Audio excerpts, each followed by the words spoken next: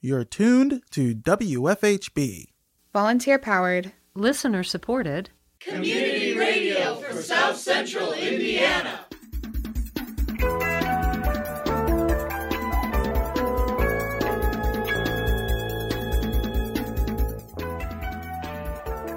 Good afternoon.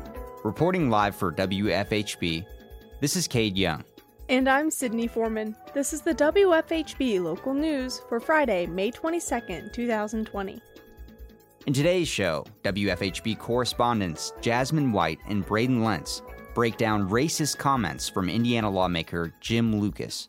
Also coming up in the next half hour, WFHB correspondent Katrine Bruner covers a lawsuit against the U.S. Forest Service for approving the plan for the Houston South Forest Restoration and Management Project.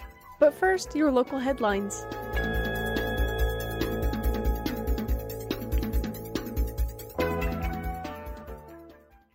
Bloomington City Council discussed appropriating funds for the Sayers Road multi-use path, intersection improvements, and repavement of College Mall Road. Clerk Nicole Bolden presented the ordinance during their May 20th meeting. This ordinance appropriates an additional $900,000 from the local income tax special distribution fund, transfers $1,731,205 from the Motor Vehicle Highway Fund to the Restricted Motor Vehicle Highway Fund, and transfers $386,000 from Classification 2 supplies to Classification 4 capital outlays in the Cumulative Capital Development Fund. The appropriation of the $900,000 will be used for part of the INDOT local match for the Sarah Road multi-use path and intersection improvement project. The transfer of $386,000 will be used for the College Mall Road paving project. The transfer of $1,731,205 from the MVH to the MVH Restricted Fund is the result of a state examiner directive which implements House Enrolled Act 1002, 2017 and House Enrolled Act 1290, 2018. These acts restrict local use of at least 50% of the distributions from the state motor vehicle account for the construction, reconstruction, and preservation of highways. The state examiner directive requires counties, cities, and towns to create this new MVH restricted subfund to better manage an account of these statutorily restricted funds. Councilmember Kate Rosenbarger said the Council Transportation Committee had concerns of repaving College Mall Road without including bike lanes. Councilmember Isabel Piedmont Smith asked Public Works Director Adam Wason about Cumulative Capital Development Fund uses. Given our transportation plan's emphasis on multimodal projects, I wonder why, when we had this extra money, we didn't think of implementing some multimodal bicycle pedestrian improvements instead of using it for road improvements. The main reason is, Councilmember, I think the answer to your question mainly lies in that we didn't know we would be getting a $382,000 grant from INDOT. We apply for these things in the fall. We wait several months until we find out if we're going to get a grant fund a project funded through the grants. And so when you have the opportunity to leverage this funding, you need to come up with a match. And so this seemed like the perfect area, given our mild winter, given our supply lines were healthy, that we could then utilize these funds to leverage the several $100,000 through the Community Crossing Grant Program. Wason said the repaving budget could not have funded both the College Mall repavement and previously planned 2020 projects. He said the project is pavement maintenance, not a redesign. He said bike or pedestrian lanes could be added in a later project. Councilor Matt Flaherty asked City Engineer Neil Copper about adding bike lanes during the repavement. For the majority of the street, the existing road is wide enough that we can keep all the same number and configuration of motor vehicle lanes, simply make them a little bit narrower, but still within our standards, and install a traditional painted bicycle lane on the street. Not for the entire length of it. The northern portion in particular is narrower. The width changes quite a bit on that street. And I also have to caveat it that, we haven't done a detailed design effort on the street yet. Not that would take a terribly long time. We've done kind of initial analysis and believe it's feasible for the majority, but we haven't dug fully into the details yet. During public comment, County Councilor Jeff McKim said delaying paving projects causes a dramatic increase in cost. Councilmember Stephen Volan proposed to send the ordinance back to the Transportation Committee for further deliberation. Wason said the grant money would be lost if the project is not approved by August 1st. Council members voted against sending the appropriation back to committee. Piedmont Smith said the dollar amounts don't support the transportation plan. So this is really essential as we move forward. It's great that, the state does give grants, but unfortunately, a lot of them are just for car-centered transportation. But as we find matching funds for those grants, we should consider which funds, our priorities as a city. And right now, those priorities do not look like they are balanced towards what we say in our transportation plan, and what we say in our comprehensive plan is a focus on non-vehicular transportation. So the funding, as we have reviewed this evening, just for repaving is over $2 million. That's not including these grants. And the accumulated budget for sidewalks is $1.3 million.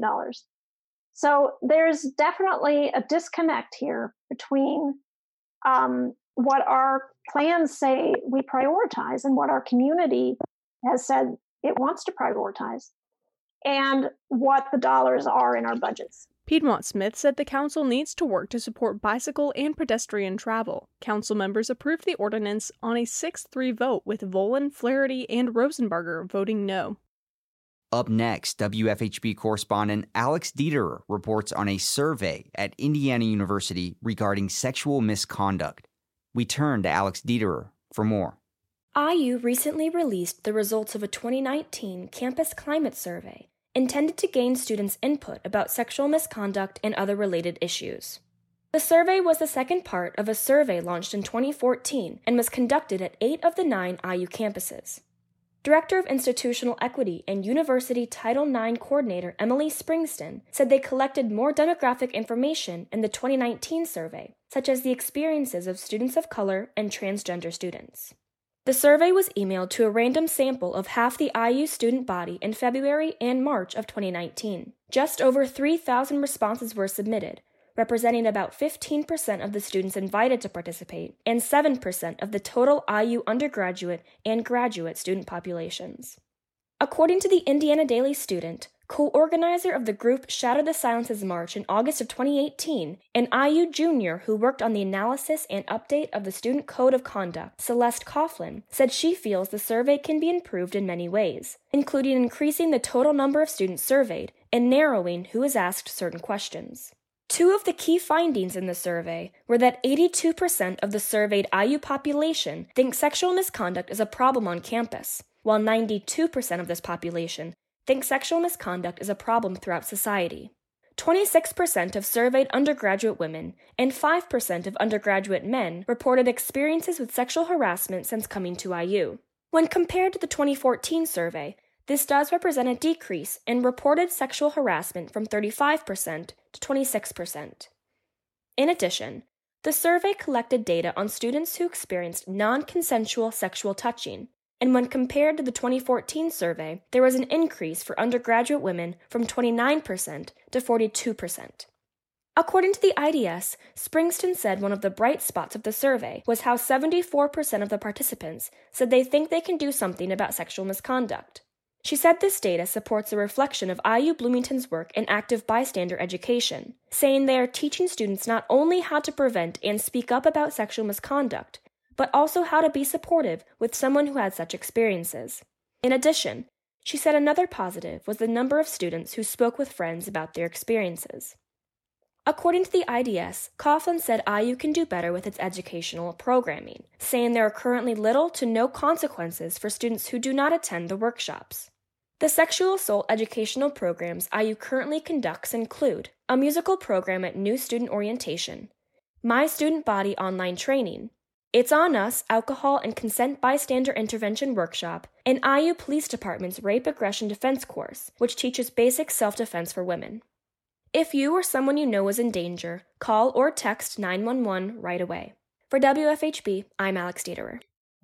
The Monroe County Commissioners approved the removal of surplus vehicles from the sheriff and highway departments. Administrator Angie Purdy said the vehicles were no longer fit for use during their May 20th meeting. It's a resolution for the sheriff's department to be able to dispose of 2 vehicles through the surplus process. They actually have to remove the decals and the police equipment on those. They were not considered of enough value for a trade-in. They do have 1 vehicle that is available to be traded in, and thus we would get a higher return on that. Purdy listed the Highway Department's surplus materials. That includes a 1996 International 4700 truck, a 2005 Ford Expedition, snowplows, a Western V snowplow with mounting bracket and controls, and a Corn Pro UT14H trailer. Purdy said anyone interested in the surplus material should reach out to the Highway Department for more information. Monroe County officials and various environmental groups have sued the U.S. Forest Service for approving the plan for the Houston South Forest Restoration and Management Project. WFHB correspondent Katrine Bruner discusses the details of the conflict and how the plan will affect Bloomington. The lawsuit filed Wednesday accuses the Forest Service of violating multiple environmental acts, including contamination of Monroe County's drinking water and the risk of involving endangered species. The plan involves the burning of 13,500 acres and clear-cutting 4,000 acres in the Hoosier National Forest. The forest provides a diverse ecosystem, making up about half of the total public forest land in Indiana. The project will take place specifically in the Lake Monroe watershed, which is a 441 square mile drainage area for Lake Monroe. This area is a mere 2 miles away from Monroe County's primary source for drinking water. Bloomington has been using the lake as their primary source since 1967. The U.S. Forest Service received 117 pages of comments from the public last year when they published their plan online. Many environmental groups protested against the plan as well. However, they decided to move forward with it despite the protesting. According to the USDA, the project was created in an effort to treat vegetation while conduct management activities to improve forest health and sustainability of the oak hickory ecosystems. The USDA also hopes that it will improve wildlife habitat. District Ranger for the Hoosier National Forest and officer for the project, Michelle Padwani, said in an emailed statement to Indy Star in January, quote, "We are deficit in both old forest and young forest across the landscape, both of which are highly important habitat for a variety of wildlife," end quote. The U.S. Forest Service has steadily said to the public that from their environmental assessment, the project would have no significant impact on the lake. The arguments made from environmental groups and the city include contamination of drinking water from worsened erosion of the soil surrounding the lake and susceptibility to toxic algal blooms, which could impact swimmers and lakegoers. The attorney representing Monroe County's Board of Commissioners and other members, William Lawton, spoke on behalf of the project and said, quote, "Our concern here is that the Forest Service has downplayed or ignored the environmental impacts in order to make the argument that they're not significant," end quote. The city may also have to pay the price of treating the drinking water if it does get contaminated. Also argued is the habitats in the Lake Monroe watershed that hold at least 2 species listed under the Endangered Species Act. These species include the Indiana bat and the northern long-eared bat. The northern long-eared bat was discovered and recorded just last year by the U.S. Forest Alliance in efforts to bring awareness. Lawton stated, quote, "In my mind, and I think in my client's mind, it confers on the Forest Service sort of a responsibility as a good neighbor to think about its impact on Lake Monroe," end quote. For WFHB, I'm Katrine Bruner. Earlier this month, IUPUI's Richard M. Fairbanks School of Public Health encouraged students and Hoosiers around Indiana to apply to be a contact tracer through the Indiana State Health Department. WFHB correspondent Jake Jacobson tells us more about what contact tracing is and how it can help. As Indiana businesses and public areas reopen amid the COVID-19 pandemic, the need for safety precautions is more important than ever. Common forms of personal protective equipment, or PPE, like face masks and gloves, help protect individuals, especially those who are high risk. Sanitation and proper hand washing techniques help prevent the spread of COVID-19 on a smaller scale. Things like contact tracing can help prevent the spread of COVID-19 on a much larger scale. Contact tracing is a process in which public health workers reach out to a patient who is diagnosed with or shows symptoms of a disease. The public health worker then contacts everyone the patient has been in contact with for the max length of the contagious period. Through contact tracing, healthcare workers hope to be able to stop chains of transmission by identifying and isolating potential carriers before they can continue to spread the disease. Shandy Dirth is the director of the undergraduate epidemiology program at the IUPUI School of Public Health. Dirth explains the importance of contact tracing, calling it, quote, crucial work that will be the backbone of controlling the spread until we have a proven, effective vaccine in place that is widely available and distributed around the world. Even if the U.S. is fully vaccinated, there could still be additional viruses introduced due to travel, and therefore, there could be a need for contact tracers to target this disease for a long time. End quote. Dirth points out that contact tracing is not a new concept to public health. Contact tracing is used to track and control measles outbreaks and was used to help control the spread of severe acute respiratory syndrome, or SARS, in the early 2000s. Dirth notes that the lack of an effective vaccine for COVID-19 means that the need to ramp up contact tracing teams is much higher than in the past. For countries that are successfully and safely reopening, like South Korea, contact tracing was a crucial part in stopping the spread of COVID-19. The Indiana State Department of Health's efforts to create a contact tracing call center will help prevent the spread of COVID-19. However, as Dirth continues, contact tracing is one piece of a larger process that involves more testing and better isolation. It will have an impact, but the more testing we have available, the more effective the contact tracing piece is. So we definitely still have room for improvement for adding additional testing capability. I think right now a lot of the sites are still only testing those symptomatic people who go to seek a test. And what we saw with the recent IU sampling study that was published this week is that up to 40% of people who are positive don't report having any symptoms. So obviously a lot of people can have this, not have any symptoms, and are out there spreading it. So contact tracing is a piece of it, but it can't be the end-all, be-all. We still have to keep up the testing, increase awareness, keep up the social distancing. We need to do more communication about the need to wear a mask.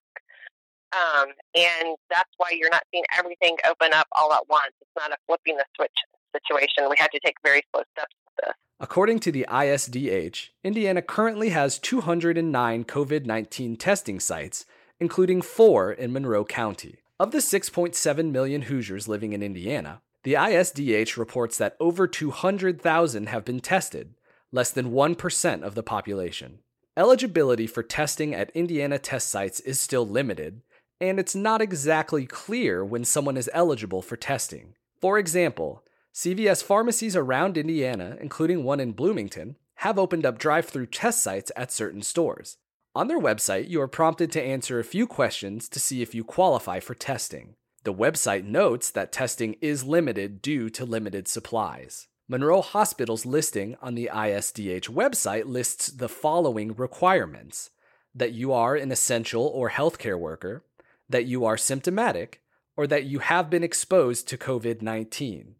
When contacted about what this requirement list means, an employee of Monroe Hospital said that the most clear way to determine whether or not someone qualifies for a COVID-19 test is by using the IU Health virtual screening app. No one single action, minus a reliable vaccine, is enough to fully stop the spread of COVID-19. An equally important step towards prevention is still keeping yourself safe and minimizing risk of exposure. Dirth says that sometimes the safest option is to continue staying home. Just because something is open and you can go do something doesn't mean you necessarily should.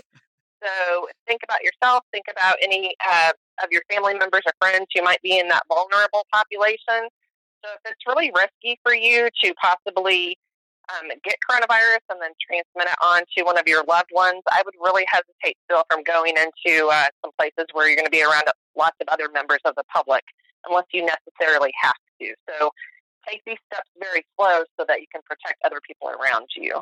According to Dearth, the ISDH plans to hire around 500 contact tracers. In an email sent out to people who applied for the contact tracing position through the IUPUI's website, the ISDH confirms this, stating that Maximus, the company contracted to manage the call center, has already hired 500 people. The first wave of contact tracers have been trained and started last week. The remote call center is open 7 days a week from 8 a.m. to 8 p.m. For WFHB, I'm Jake Jacobson. The NAACP called for the resignation of Indiana Representative Jim Lucas after he posted a racist meme on his personal Facebook page. Lucas was removed from 2 committees and lost his position as vice chair on the Standing Committee on Government Reduction. WFHB correspondent Jasmine White breaks down why Lucas's comments are considered racist. Also, WFHB junior correspondent Braden Lentz provides some commentary on Lucas's comments. For more, we turn to Jasmine White and Braden Lentz. Indiana Representative Jim Lucas has been removed from committees after posting a racist meme. For starters, many may not understand why it was considered racist. Many may also be confused on the definition of racism and how to differentiate that definition from prejudice. Racism is the act of one race inherently having the power to feel or be superior over another race. This includes the act of systematic oppression thereof, lack of resources or access to education, money, etc. Prejudice is preformed biased opinions about one because of race, ethnicity, etc. Representative Lucas's meme was described as black children in diapers dancing with the caption, "We gon' get free money." Representative Lucas says he's seen no problem with it, and that is how he and others talk, he told the Indy Star. I don't see anything wrong with it. People who want to find racism are going to find racism in anything. A black woman who was running as a Democrat against U.S. Representative Greg Pence in the heavily Republican 6th Congressional District, Jeanne Lee Lake, was among several people who says Lucas's post this week was racist. She says, "It makes me want to cry, and that's the truth. I'm just amazed. He's a leader in our state. This is not Indiana. It's not the best of Indiana, certainly, and it's sickening." Lucas posted the meme prior to Democratic House Speaker Nancy Pelosi unveiling a new coronavirus aid package totaling more than $3 trillion. This was considered racist due to its highlight of poverty and oppression with lack of resources. Lucas's meme highlighted the superiority of a race with money and control being able to get through this hard time. As a representative, many may have seen it as inappropriate and inconsiderate. When we have more updates, we will update our listeners. Thank you for listening. For WFHB, I'm Jasmine White.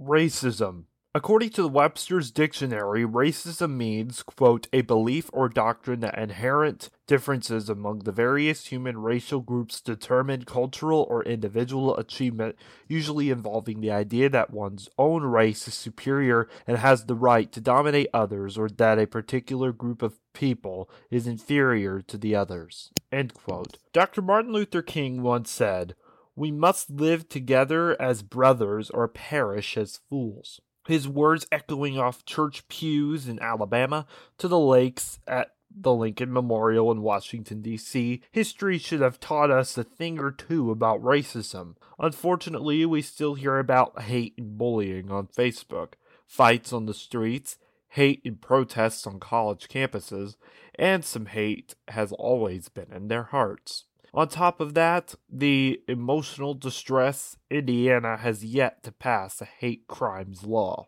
As a mixed man with a 50% black identity, I fear my little sister one day will not grasp on the information about our past. I fear that she may make decisions from what she sees on TV and not from her heart. She was 4 when the Ferguson riots happened. She was 9 when Charlottesville happened.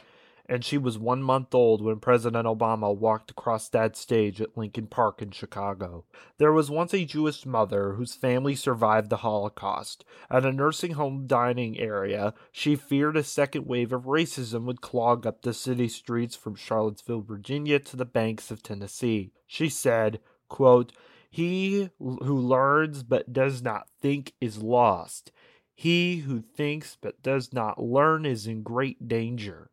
end quote. The post uploaded onto social media by State Representative Jim Lewis shows today's brass assumption of women and minorities through an obsession with bigotry and white loathing. A white man saying those comments is like hearing thunder roar. His memes were targeted not just to African Americans, but it damages women who were sexually molested, and each caption bleeds a new battle scar. Quote, "Want to know who loves you more, your wife or your dog? Lock them both in your trunk and see who's happy to see you when you let them go."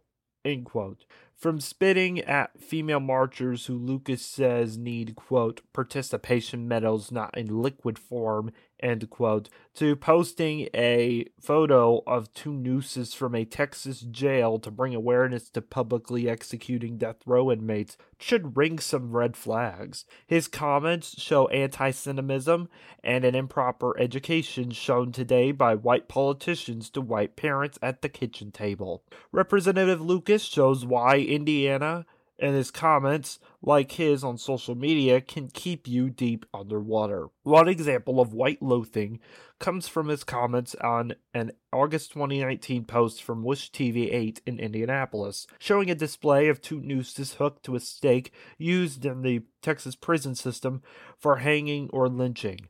According to the NAACP, quote, lynchings were becoming a popular way to resolve some of the anger that whites had in relation to the free blacks, end quote. From 1882 to 1968, there were 4,743 lynchings in the United States.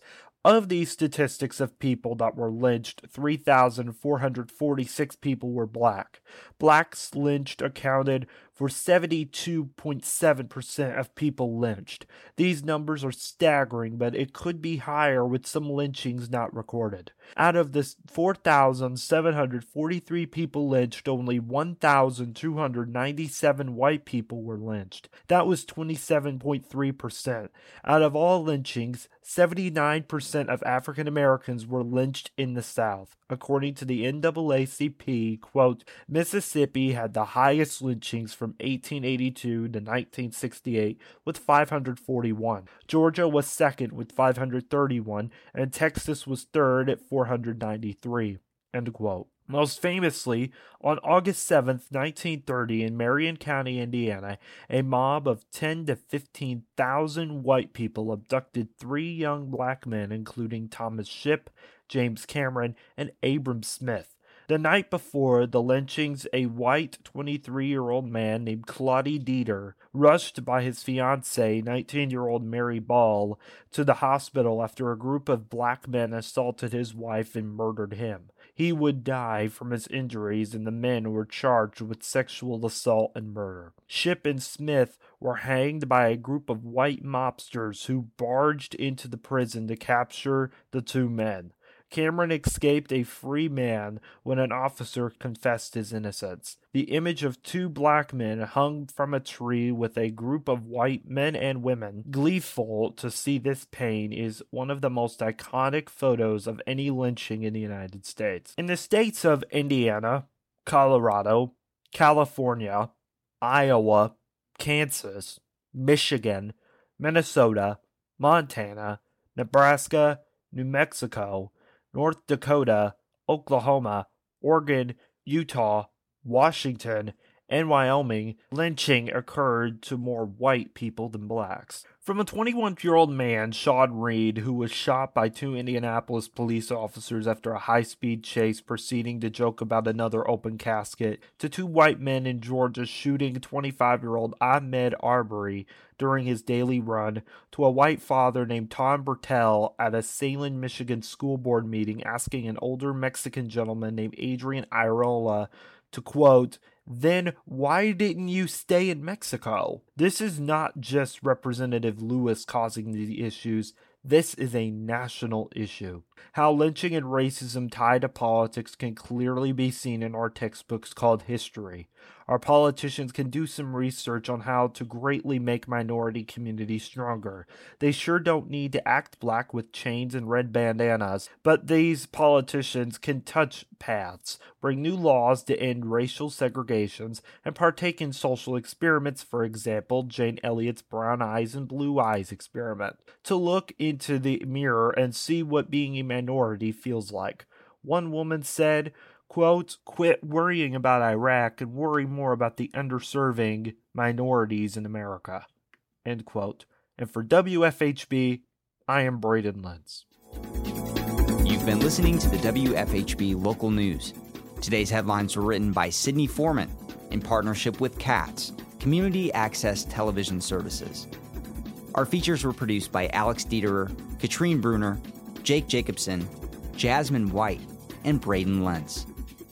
Our theme music is provided by Mark Bingham and the Social Climbers. Our executive producer is Cade Young. For WFHB, I'm Sydney Foreman. And I'm Cade Young. Thanks for supporting Indiana's only volunteer-powered, listener-supported, independent local news program. You can hear tonight's full broadcast as well as other WFHB programming online at WFHB.org. You can be a part of our award-winning news team. For more information about joining our volunteer team of citizen journalists, email news@WFHB.org. Stay tuned for Kite Line, a program amplifying the voices of those within Indiana's prison system. Coming up next on WFHB.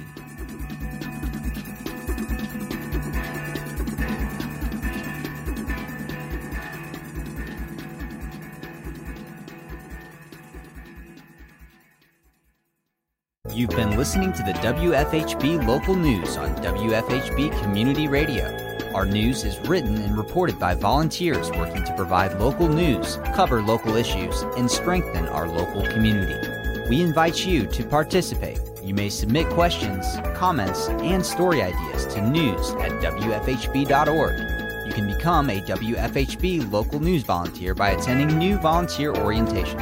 Feel free to check out the WFHB Local News Archive at WFHB.org to find newscasts, individual stories, and catch a live feed of the WFHB Local News. We are local, longer,